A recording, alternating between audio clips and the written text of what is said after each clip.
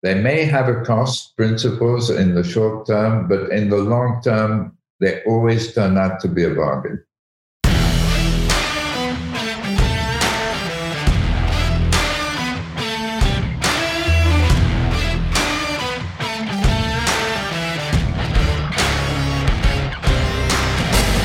Welcome back to All In What's Shaking. I'm your host, Rick Jordan.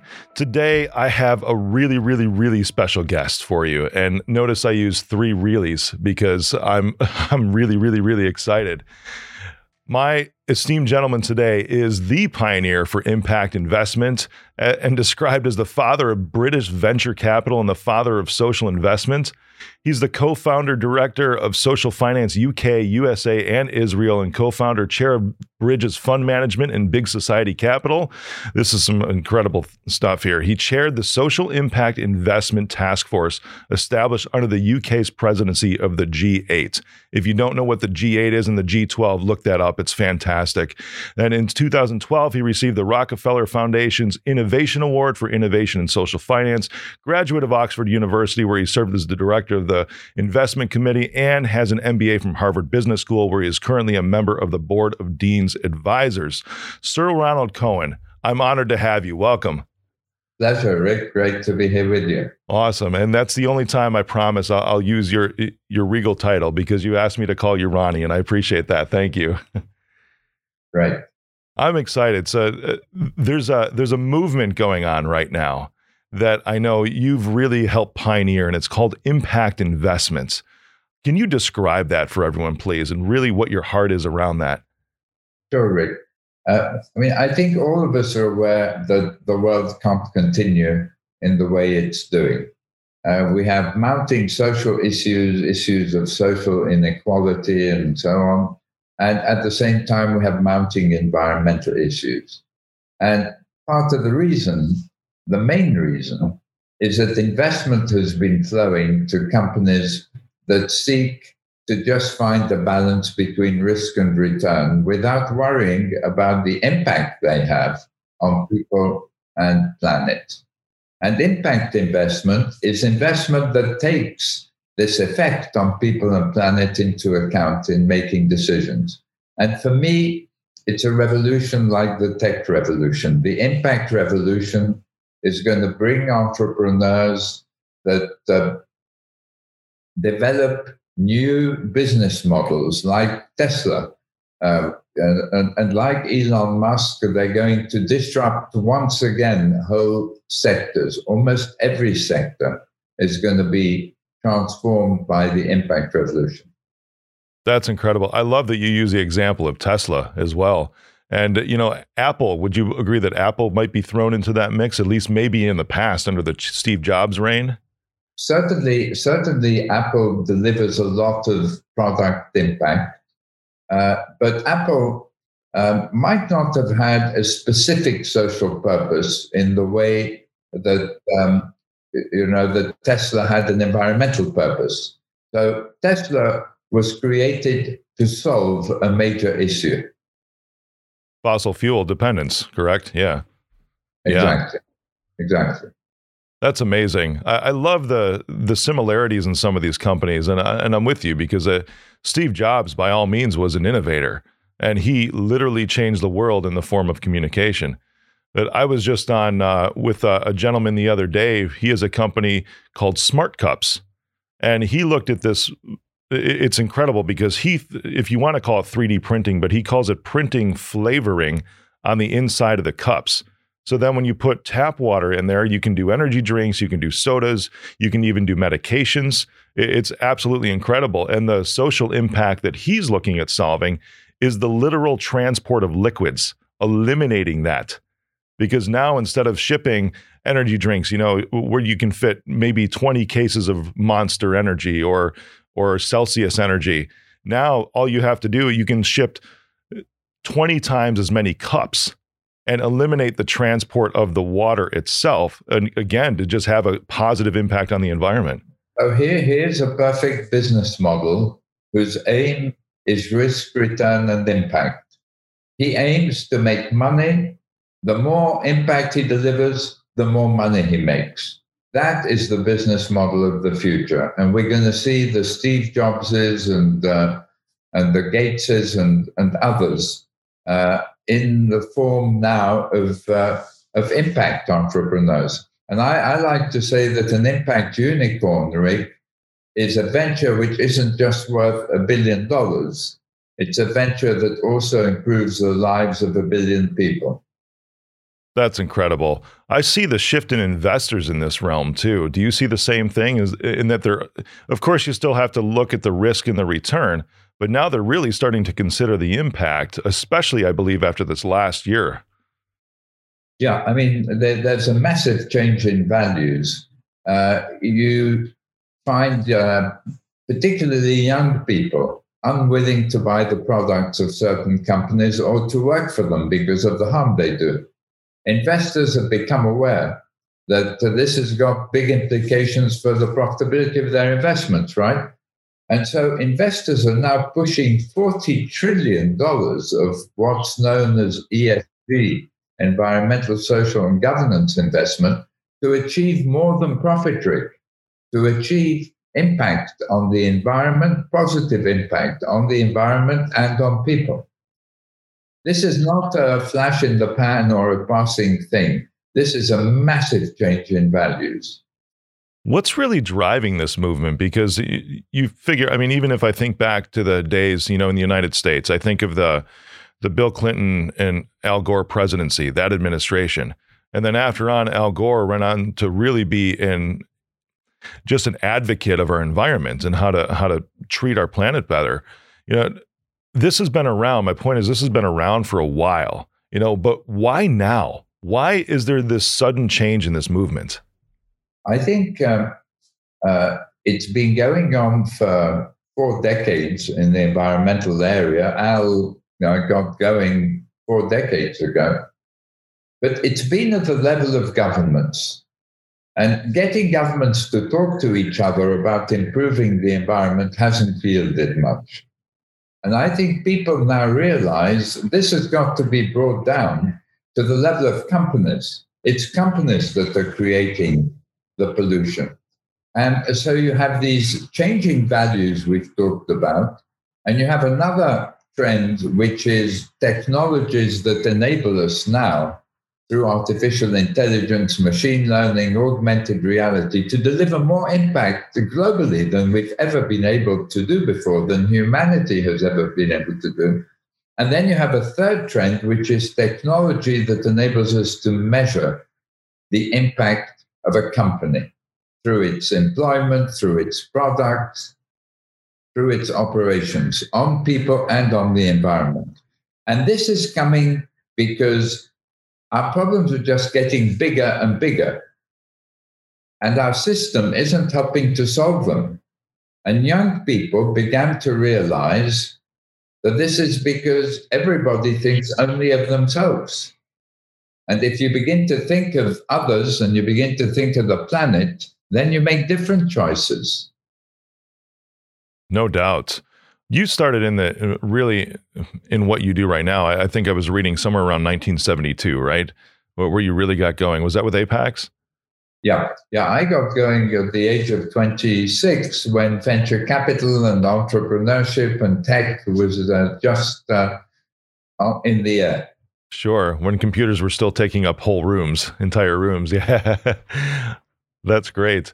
During that time, when did you start to see the need to really drive the impact investment movement? Because back then, I'm sure you were there, that everything was all about risk and return, only about risk and return. Well, except that my generation was the flower power generation of the 60s. It was an idealistic generation. And somebody said to me, the millennial generation and Gen Z were taught by people from my generation. So maybe we skipped a couple of materialistic, all about me generations.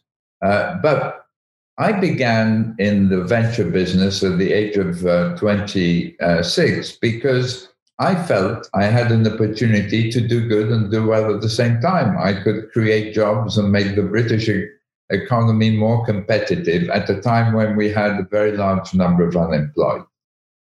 And it was never about making the maximum amount of money. It was always about making enough money so that I could devote my resources to doing the things that I really care about.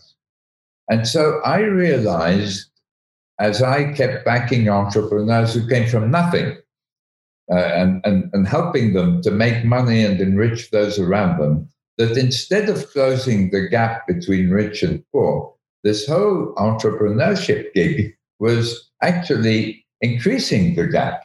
And those who were born into the wrong type of family and got the wrong type of education, and sometimes, the wrong values, were just unable to get out of the misery they were born in. And so I started to think about why this continues, and I realized that it continues because governments do their best, but governments aren't the most entrepreneurial. They don't like to take You risks, don't say. right? And philanthropists do their best, but they don't have enough money. And so I realized that we have to bring investment to those who want to improve lives on the planet, not just to those who want to make money. And over time, I began to see that actually, because of the changing values we've been discussing, you make more money if you, as Tesla is showing, you create more value if you balance risk, return, and impact, and aim for all three, than you do if you just aim for two, risk and return. I love that. There's a phrase I've always used, because you've probably heard of the serve first, you could call it impact first. And I've always tagged onto that with one of my own phrases, because when you're talking, hey, you're going to make money after you have the impact, I've always said serve first and the money will always follow. You're absolutely right. You're absolutely right. And I must say, it's been my philosophy. I thought if I do my job well as a venture capitalist, the money will follow. But today, as the example you were giving with the transportation of water unnecessarily shows, today we have the ability, with entrepreneurship and technology and this change in values, we have the ability to create companies that seek to solve intractable problems. So some of them are environmental, and Tesla is an example of how you can go about it. Some of them are social, improving people's education, improving people's health, improving their ability to get finance if they don't have a bank account and if they haven't gone to the right school. But if they're regular people who honor their commitments, doing it on the back of, an analysis of their usage of their phone, and how reliable they are, and so on. So we have an ability now to create business models that are designed to solve problems while making money. And what's interesting about it, Rick, is when you begin to think in those terms, you begin to access much greater markets at lower price levels. And so you can change billions of people's lives and you can make a ton of money at the same time. But because you're seeking to do something which is aimed at people other than yourself, because it's something bigger than yourself, you can attract the best talent, you can attract customers who are more loyal and investors who are more loyal. That's so exciting. You take a look at entrepreneurship, and I've always seen it from my perspective that entrepreneurs always have a solution, but there might not even be a problem that exists. So it's almost like they come up with the idea and then they create the problem in order to fit the solution, but it's always money first because they have the solution that they have to sell. And the shift you're talking about, I believe, is saying, hey, instead of having the problem, or start having the solution and leading with that, why don't we lead with the right questions? why don't we lead with the impact first? Because then the solution will just completely present itself if we just focus on really being present in the now. Absolutely. I want to give you a quick example. I'm sitting here in Tel Aviv, and here in Israel, there's a lot of technology, as you know, but there's a fantastic impact entrepreneur, sold his company to Intel for $15 billion before. He wanted to help the blind because his aunt was going blind. So he designed a pair of spectacles with a little device on the side that whispers into your ear the page of the book you're reading or the newspaper article or the banknote in your hand. Now, you'd say, wow, what a fantastic impact venture. 35 million blind people will benefit from this, but there are also 250 million visually impaired people.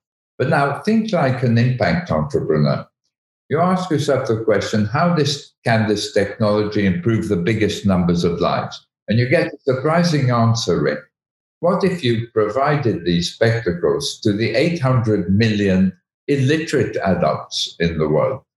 What would that do for their lives and their livelihoods, for their economies, for the world economy? And then all of a sudden, you're talking about a market of 1.1 billion people instead of 300 million. So thinking in terms of impact leads you to unearth opportunities that normal people wouldn't begin to look at if they were only thinking of making money. I love that perspective. Because I'm in the middle of an IPO myself. We're filing with the SEC here in just a couple of weeks, and it's a cybersecurity roll-up. Because of all the other IT providers that are out there that don't necessarily have the competency.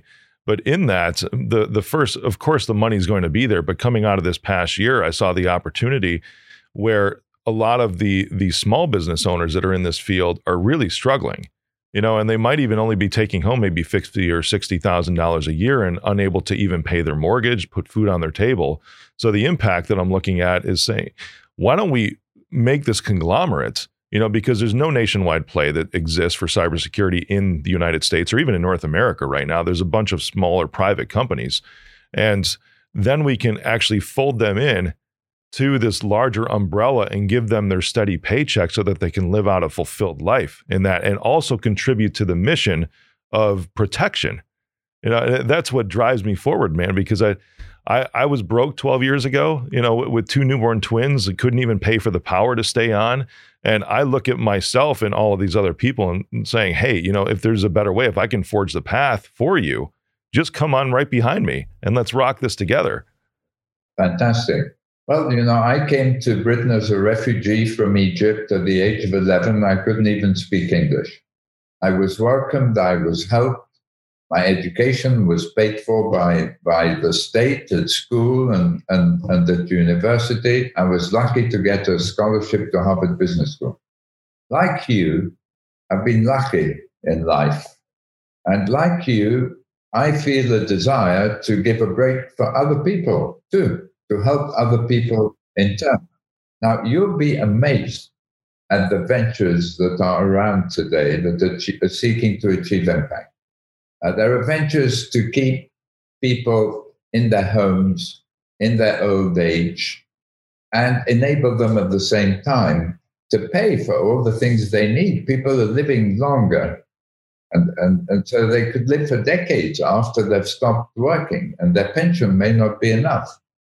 There are companies that are dealing with creating neighborhoods where people help each other and have a relationship with each other. There are platforms, financial platforms, that help people manage their expenditure better, begin to save. When you own something, you begin to think differently. When you're under pressure, you make bad decisions. And then you have ventures in education and in health, which are unbelievable too. And I think this is what's going to mark the next revolution, this impact revolution. These new types of business models, because they're going to disrupt the activities of those who only think about making money. And they're going to be overtaken by these new firms. I love that. Is this what you mean when you talk about the invisible heart of the market? Yeah, I mean, the famous economist Adam Smith had this image of the invisible hand of the market, which is if all of us on this call try to make the most money, it'll be best for all of us together. But impact brings the invisible heart of the market to guide their invisible hand. You don't just look at making money, you look at making money and improving the lives of people. And actually, Adam Smith was prouder of his first book, which is how human beings act out of empathy for other people and altruism that leads them to want to help just as much as they do by a desire to make money and secure a roof over their heads and enable them to buy the things they need or desire. That's incredible. I like to look at humanity, and I truly believe that there's good in everybody, and the desire to serve other people and have impact in the world. What do you feel it is? Because this is something that I always try to grapple with in my head. In my book that I have out is situational ethics, and the premise of the entire book is that ethics is almost always an economic proposition. So when someone makes the decision and it's based on finances, a lot of times I'll see their ethics sway in that moment or compromise just because of the money that's involved or the lack of money that's involved in their scenario. Totally. So I had a saying at Apex: principles have a cost, but they're always a bargain in the end. Whenever you pass on a shortcut that isn't the right thing ethically or is marginal ethically, whenever you go to a situation where you make money but you create harm along the way, and you decide to pass on it, there's an immediate cost, obviously. But if you think in terms of the long run, you're doing all this wanting to become successful because you want to be proud of what you've achieved in your life. You're not doing this just to amass as much money as you can. You don't give a damn what people think about you. And also, there is such a thing as karma in life. If I fully agree with that, yes. You do the right thing, other people begin rooting for you, and you begin to get hope from unexpected places, and you do better too. So I agree with you that there is a tension, but always remember this: they may have a cost, principles in the short term, but in the long term, they always turn out to be a bargain. I think of Warren Buffett too, because it's not even just when you're talking about the principles have a cost, a lot of times it's not even a financial cost. It could be an emotional cost or a mental cost, or sometimes a physical cost in your principles. I think of Warren Buffett, who's probably very apropos to bring up on a call with you, is there's an article I saw maybe just a couple weeks ago, and a phrase that he always used was, you can always tell somebody to go to hell tomorrow because the opportunity is never going to pass you by. That was incredible. I appreciate that. It's also interesting because, he has some interesting scenarios even about Bitcoin right now as well, that I've been reading about. And I know I'm curious on your take, because Warren Buffett talks about, Bitcoin as not being anything worthwhile at all because it's not really physical, tangible, and I'm sure he's even referring to the days before there were digital stock certificates and he could physically feel his wealth in his hand. How do you feel about that? So I think the jury's out on Bitcoin. It's interesting that it started out with young people who were, thinking differently from their own generation, even. So they seem to be a bit the mavericks to others. But today, very serious investors are investing in Bitcoin. And the reason seems to be that there's a supply and demand phenomenon here, which means that the supply being greater than the demand, the price keeps rising. At the same time, we're living through a period that has the characteristics of a bubble, and the bubble, in whether it be in your glass or in a champagne glass, rises and rises, and then it bursts. So I think the jury is out, but some very serious people are investing in Bitcoin now. Yeah, I'm curious as far as how long they'll ride that bubble too, when the jumping off point will be. I've talked with a lot of other experts in investing as well in the markets, and they all feel the same thing about Bitcoin. I don't think they quite side as hardcore with Warren Buffett saying that it's completely worthless, because I come back to what we're talking about today. What's the impact involved in Bitcoin? Because there was some genuine goals or motives behind that, was to almost take if you want to use the phrase common people, to remove them from centralized banking. That way they're not strapped by the rules and regulations. Yeah, exactly. And initially it got a bit of a bad name because it seemed to be used by people who were trying to avoid rules and regulations. No doubt. And being in cybersecurity, it does have a definitive bad name, because all of the ransoms that are paid for the ransomware that lock down entire large enterprises, you have to pay those in Bitcoin. There is a stigma around it for sure. Yeah, and so the supply and demand for it may be driven by quite negative trends.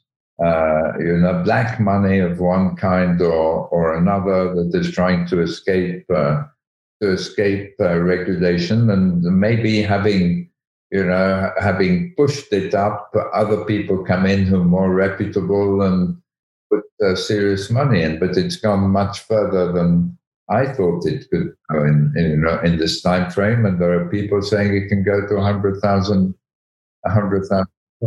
But the same is true of a lot of companies today whose prices on the stock market, I mean their share price, no longer really reflects the economic power of the company. It's like people are betting on every horse in the race as if it was a favorite.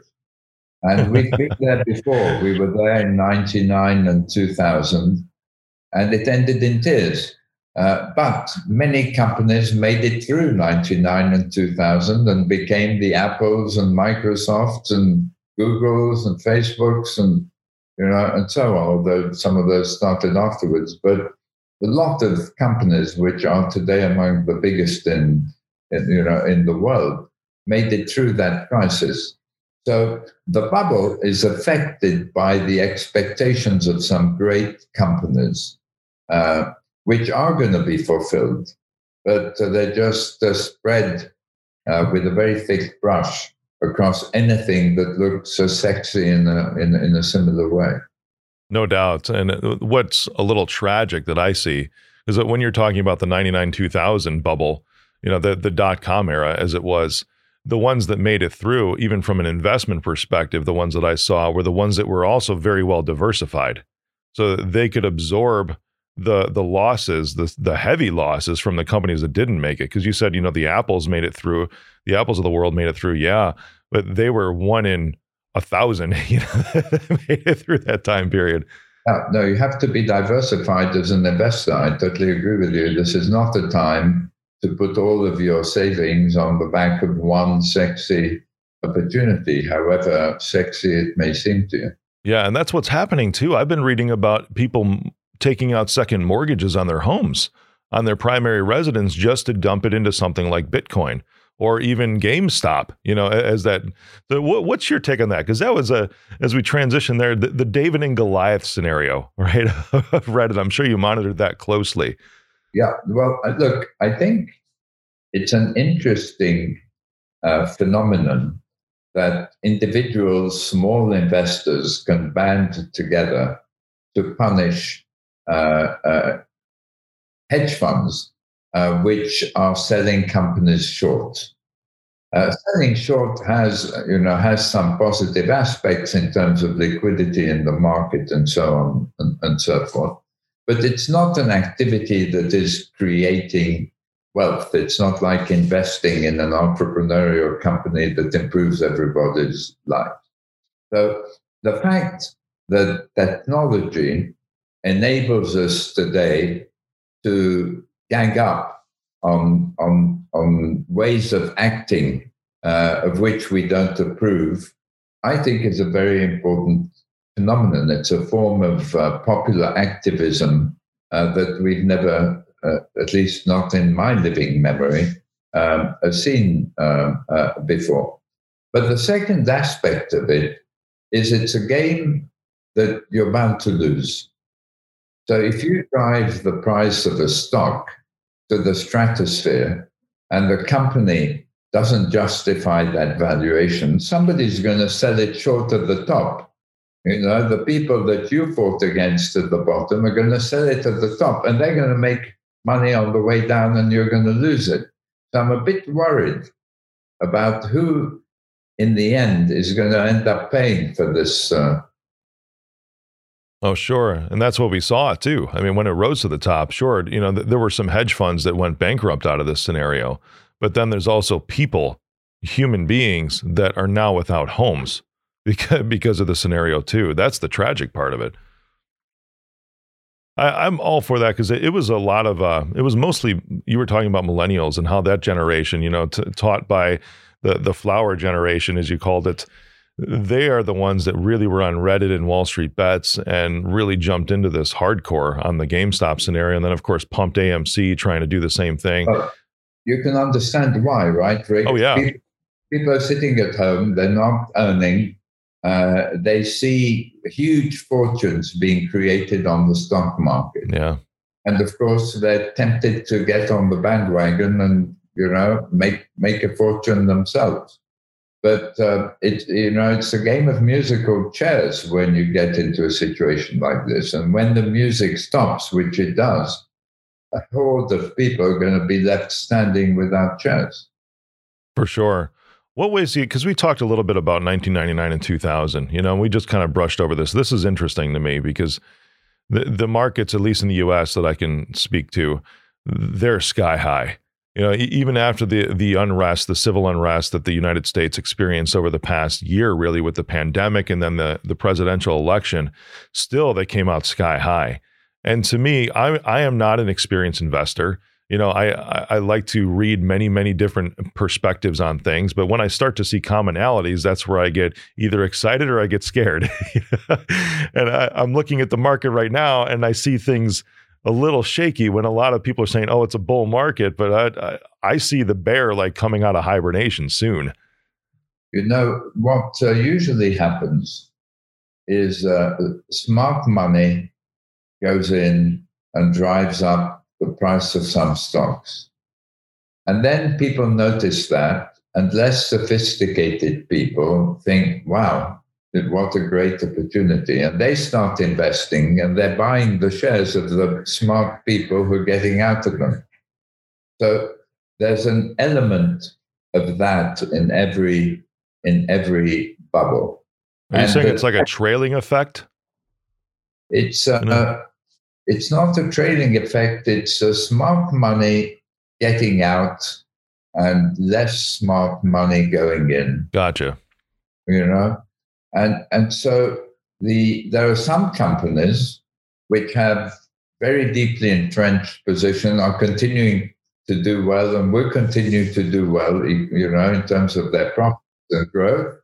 And they may come down a bit, but you can hold them through the crisis. But the companies that don't perform, that don't have profits, that don't have enough cash to make it beyond the bursting of the bubble, are going to be left, unfortunately, in very difficult circumstances to raise money and fail to do so.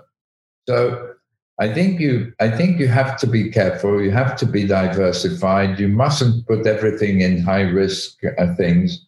You mustn't borrow against your home and take those types of risks. We're in potentially very volatile territory. Now, what's driven it is the fact that for a decade now, our governments have been trying to avoid an economic crisis by making money plentiful and cheap.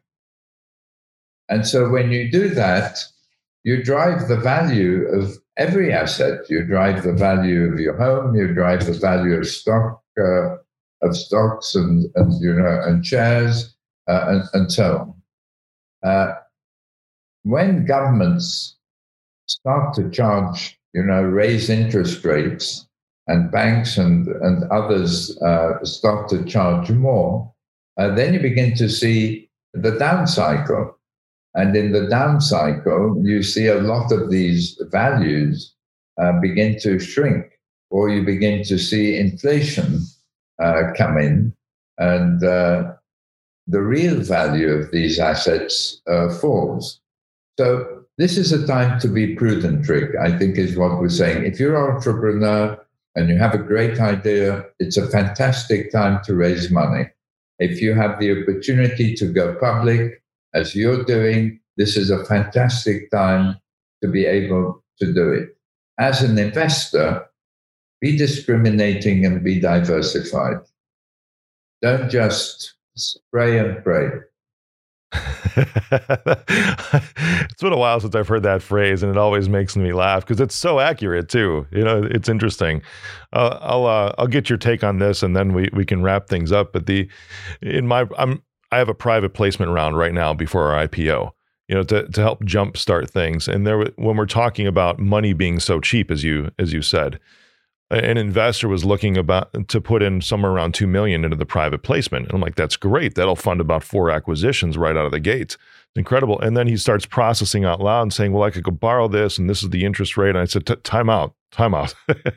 That's not the kind of money that I'm looking for.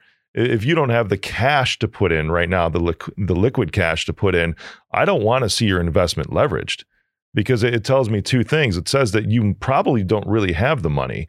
And second, if there's a bubble, even though there's a restriction period on the private placement, of course, of 12 months, still that individual is going to be looking to get out as fast as possible because their investment is leveraged. And of course, that's 2 million we're talking, but then we compare it to the Bitcoin rise and the GameStop rise and people leveraging their homes. The principle I see is still the same. It's not the route to go. Totally. I think people get carried away and make mistakes, and they pay very dearly for these mistakes when the time comes. And you always have a new generation of people, Rick, who think that the only way forward is up. But life shows that everything is a cycle. Everything is a cycle. You cycle up and you cycle down. And sooner or later, things turn. I may go back up after a number of years. But in the meantime, it goes down. And when it goes down, you can get your margin call and you can't pay it and you sell your house because you gave it as collateral. No doubts. I love seeing the graphs, of the successful companies, to where you see those cycles where they come down, but there's always a floor, it seems, to the successful companies, because they're able to weather those storms, and you see them ticking up and then they'll drop a little bit, and then you see them start to trickle back up gradually again. And they might even go gangbusters at some points, but then they'll drop slightly, but they never drop below those marks. It's incredible. And also, in difficult times, Rick, as you well know, there's a flight to quality. And so even if these very solid companies with big growth prospects go down a bit in price, people will go into them. People, pension funds, insurance companies, high net worth individuals are running away from these small companies which didn't have much substance. Some of them do, but many don't. Didn't have much substance, and they started to fall, and people get out of them, and then what do they do with their money? They look for a safe haven. They look for a company with solid prospects. So you're right. If you go into a company with great prospects, it'll weather the crisis much better. It won't go down as much, and it will recover sooner for this reason. I'm looking forward to those days because you can see some of those winners coming out ahead of this, like Tesla, like we first started talking about at the beginning. You know, there's some interesting things with them, of course, since they put 1.5 billion into Bitcoin, and now they are starting to even accept that as a form of payment. That's also interesting to me. So we have interesting times ahead, my friend. We certainly do. Thank you so much for being on today. I've really enjoyed our conversation. Delighted. And for all of those who are interested in impact, Rick, I want to mention that my book is available in the United States. I've knocked the ebook price right down because I want everyone to be able to afford it. All of the royalties are going to impact charities. Awesome. But if you're interested in impact, you've mentioned the book, you've read it. If you're interested in impact, then read it and spread the word about it. And if you're an entrepreneur, go out and create an impact venture. You got it. Everybody listening and watching, look in the show notes because the link directly to Ronnie's book will be right there for you. And I completely endorse and would love you to read it and then share the comments too. So Ronald Cohen, thank you so much, my friend. What's shaking? Thank you for joining me on the All In Podcast. Click the subscribe button and smash that bell for notifications. Text me, 312-535-8520. Follow me on social media at Mr. Rick Jordan. See you next episode. I am Rick Jordan and I approve this message.